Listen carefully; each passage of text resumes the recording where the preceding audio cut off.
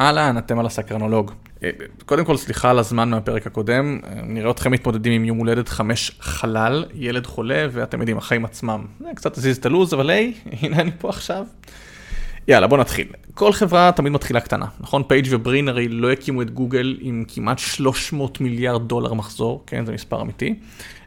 כנ"ל סטיב ג'ובס וווזניאק לא הקימו את אפל כאפל של האייפון, ובזוס לא הקים את אמזון כחברת הריטייל הגדולה בעולם. הבנתם לאן אני הולך עם זה. אני מניח שמי שמקשיב פה הוא עם עסק קטן יחסית, או רוצה עסק, ואז הוא מתחיל ממקום קטן יחסית. יש כמובן את אלה שגייסו הון, אבל אני שם את זה רגע בצד. הרוב פה מתחילים מעסק קטן. אגב, קטן זה גם לא מאוד קטן, זה קטן יחסית לשוק שלנו. וכתוצאה מזה, כנראה מתמודדים עם קשיים של עסק קטן יחסית, כן? אני אפסיק להגיד המילה יחסית. בכל מקרה, אגב, זה לא משנה אם זה עסק סופר טכנולוגי, או שזה יצרן של חטיפי ביף ג'רקי, ווינק ווינק, או חברת שירותי IT, זה פחות משנה. אני רוצה דווקא לדבר היום על הצד השני של להיות עסק קטן. השלילי זה ברור, קשה להשיג האשראי, והגדולים רומסים אותך, או יכולים לרמוס אותך וכן הלאה, אבל יש גם לא מעט צדדים חיוביים, וכל מיני עקרונות של נכון לטעמי להתנהל באמצעותם כשאתה עוד קטן. ואת זה אני נותן נטו מניסיון אישי בתור מי שהיו לו חברות קטנות יחסית, וזה מאוד עזר לי עם השנים לפתח את התפיסה הזאת, הטקטיקה הזאת. אז דבר ראשון, בוא נדבר על סיכונים. בוא נסתכל רגע כדוגמה על OpenAI, ChatGPT, מי שלא מכיר בעיה, תחזרו אחורה, תגלו מה זה דחוף. אז OpenAI שפיתחה את ChatGPT, בין היתר, היא בעצם מתחרה של גוגל, כשלגוגל יש כבר מודלים שהשמעה אומרת שהם הרבה יותר טובים מ-GPT-3 וכן הלאה, ואז נשאלת השאלה בעצם למה גוגל לא יצאו עם המודלים האלה. אז הסיבה היא, לטעמי כמובן, היא שלגוגל יש המון מה להפסיד. זאת אומרת, אם הדבר הזה תופס, זה יכול להרוג להם את המודל הכלכלי המאוד טוב, שיש להם כבר דרך פרסומות. ואם הדבר הזה לא תופס, זה פוגע להם במוניטין. ואם הדבר הזה מוציא פתאום איזו אמירה פוגענית בטעות, זה יכול להרוג את כל החברה. ולכן לא היה להם אינטרס כלכלי בכלל להוציא את זה החוצה, נכון? הם חיכו שמישהו יצא החוצה, OpenAI כזה, מה שיצר מצב חדש בשוק, ועכשיו הם חייבים להתמודד איתו. טוב, לא טוב, שאלה מעניינת, אבל זה לא הנקודה.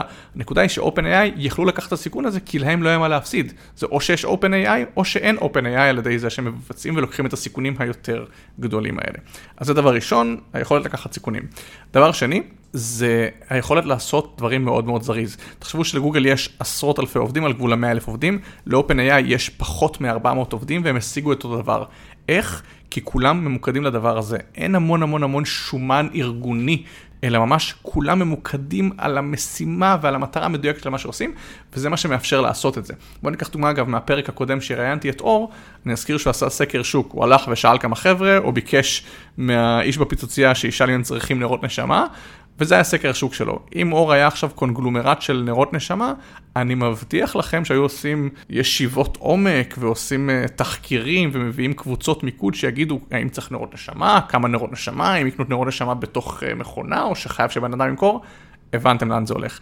היכולת להיות קטן מאפשר לך לעשות דברים זריז, לקחת סיכונים ולשפר כל הזמן. כל הסיפור הזה של לין ואג'יליות. ודבר אחרון שאותי שירת המון שנים בתוך חברת השירותים, זה שרעב מנצח גודל תמיד. כשאתה רעב ויש נגדך מתחרה שהוא שבע וגדול ועשיר, כמעט תמיד תצליח פרסונלית לשכנע את הלקוח לקחת אותך, ולא קטע זול יותר. לרוב במחיר יותר יקר היינו מצליחים למכור, כי היינו מוכיחים ללקוח שאנחנו עם הרעב שלנו ניתן לו את השירות הכי טוב, ואת המוצר הכי טוב, כי אנחנו חייבים להצליח. והשני, אם הוא יצליח או שלא, זה עוד קצת ב-P&L או קצת פחות ב-P&L. אז זה ככה שלושת היתרונות של קוטן. הייתי מדבר טיפה גם על עקרונות שחשוב להשתמש בהם כשנמצאים במצב של קוטן, נדבר על זה ממש שנייה אחת. אז דבר ראשון, מכירות לפני תפעול, זה מלווה אותי שנים, אני עומד מאחורי זה תמיד, לא משנה מה העסק. קודם כל מנסים למכור, בודקים, אם יש מי שקונה, אז בונים את הדבר. כמובן יש דברים שזה בלתי אפשרי, אבל עד כמה שאפשר, תמיד ככה. קודם מוכרים, משהו, לרוב זה אוויר, ואז הולכים מבצעים אותו, קלאסי, מאוד ישראלי, מאוד עובד, מאוד חשוב, מאפשר ליצור חברות שיהפכו להיות גדולות, בלי שאתם משקיעים את הקפיטל הענק לפני זה. דבר שני, מאוד משמעותי, מגיע גם מרעיון של מנכ"ל Airbnb, תפעול לפני סקייל. לא להתחיל לייצר אוטומציות ולשפוך כסף על דברים שאנחנו נצטרך אחר כך. לדוגמה, לייצר מלאי של משהו, כי אחר כך אנחנו נהיה גדולים ונמכור. לא, עושים את מה שצריך להיום. ב-Airbnb, הסיפור הוא די מגניב, הוא מספר איך הוא היה כותב כל צ'ק לבעלי הדירות ידנית, עד המצב שזה כבר היה פשוט לא הגיוני, ורק אז הם בנו את המערכת של הבילינג. אז זה סיפור די מעניין, אני אשים גם איזה לינק לפודקאסט הזה שהקשבתי לו, לרעיון הזה, די נחמד. ודבר אחרון, הכלי שאני מאוד אוהב זה יצירת נכסים על ידי פרויקטים. אז נגיד אני רוצה להקים, כך דוגמה, מחלקת וידאו בחברת הדרכה, אז אני לא אקנה עכשיו אולפן, אלא אני אזכה בפרויקט ראשון של וידאו, ובתוך העלות הפרויקטלית אני אחביא, גרשיים, את העלויות של הנכס שאני הולך ליצור. אני עדיין אהיה חייב להרוויח, זה מאוד חשוב, אבל אני אחרי הפרויקט הזה לא רק יצרתי ערך ללקוח שלי, גם יצרתי אצלי נכס בתמות אולפן וידאו. טוב, זה בגדול הסיפור, עשיתי את זה יותר פריסטייל היום, מעניין איך זה נשמע. אני מיקי, אתם על הסקרנולוג, תשתפו את זה עם אנשים שאולי יהיה להם ערך מהסיפור הזה, ביי.